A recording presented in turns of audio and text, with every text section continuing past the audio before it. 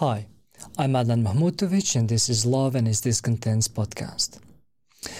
Dirty Dancing is a 1987 American romantic drama written by Eleanor Bergstein and directed by Emile Ardolino.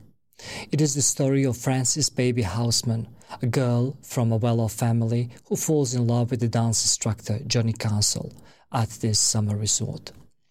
It is no doubt one of the best and most famous dance movies which brought fame to Patrick Swayze and Jennifer Grey.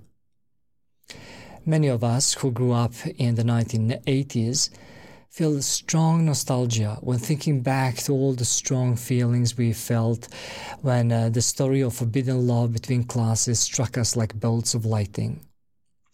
Many of us, in fact, learned romance through movies like this. It is full of amazing dialogue, many cool one-liners like the classic "Nobody puts baby in the corner" when Johnny snatches baby from her family in the final scene and they perform their dance quite perfectly, making everyone else dance with them. And they lived happily ever after. What strikes me as I watch it with my kids more than 3 decades later is what a great job it does showing that falling in love is about different kinds of attraction. There is, of course, the sex appeal featured in exotic dances, but the main point seems to be that one falls in love with someone's character. Baby admires and desires Johnny for who he is, and he is everything she thinks she lacks. And Johnny, he desires her because she has traits he never could have. In other words, to use the line from another romantic drama, Jerry Maguire, they complete each other. This is very much in the keeping with the old Platonic thought that to love is to desire what one doesn't have, that someone out there is that missing half that completes you. To fall in love with someone's character rather than looks is very much the heritage of the Brontes. We all remember how plain Jane ends up with the Byronic man, Mr. Rochester, but despite the focus on the heterosexual romance, there are other kinds of love that are not just featured but also in competition with each other. The filial love between Baby and her father, and the friendship love between Johnny and his dancing partner, Penny Johnson. I want to use this second pair to say something about eros in friendship. We know that Plato used the word eros to talk about love between partners, and philia about friendship love, and the love for things like wisdom, beauty, etc. Nowadays we use the word love to encompass all kinds of feelings, affections, and even simple attitudes. The question that comes to mind watching Dirty Dancing is the relationship between eros and philia, the erotic and the spiritual attraction.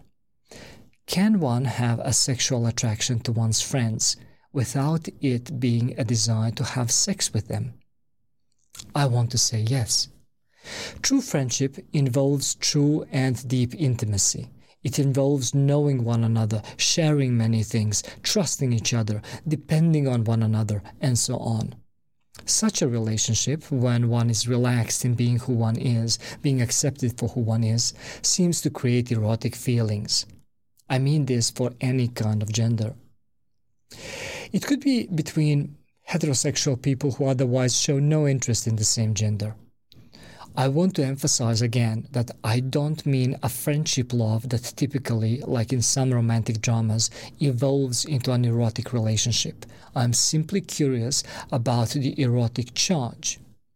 This is, in my view, beautifully portrayed in the movie, especially in the dances that Johnny and Penny perform, both on stage and in the more relaxed ambient these that are meant for servants and entertainment only.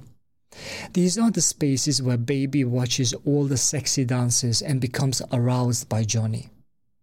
Everyone dances with everyone. Some of them are couples. The dance between Johnny and Penny is really quite charged with erotic energy, and yet they are only best friends.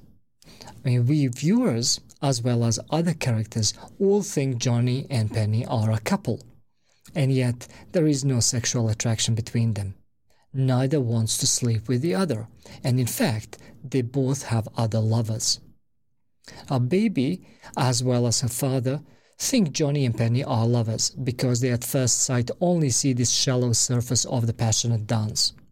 This dance is, I want to argue, so erotically charged exactly because they are such intimate friends.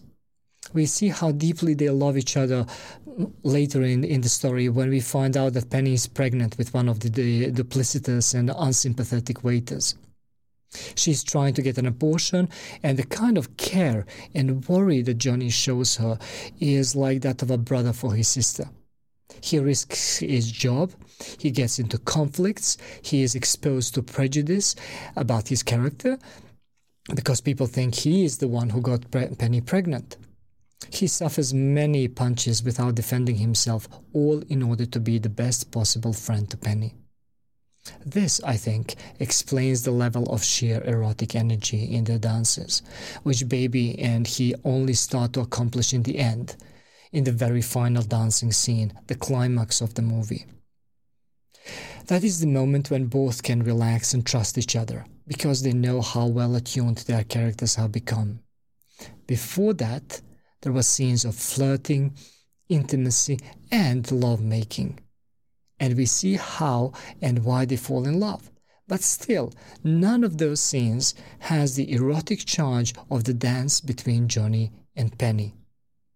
I hope you enjoyed this short reflection on one of my favorite movies. Thank you for following Love and His Discontents. Until next time, much love from Stockholm.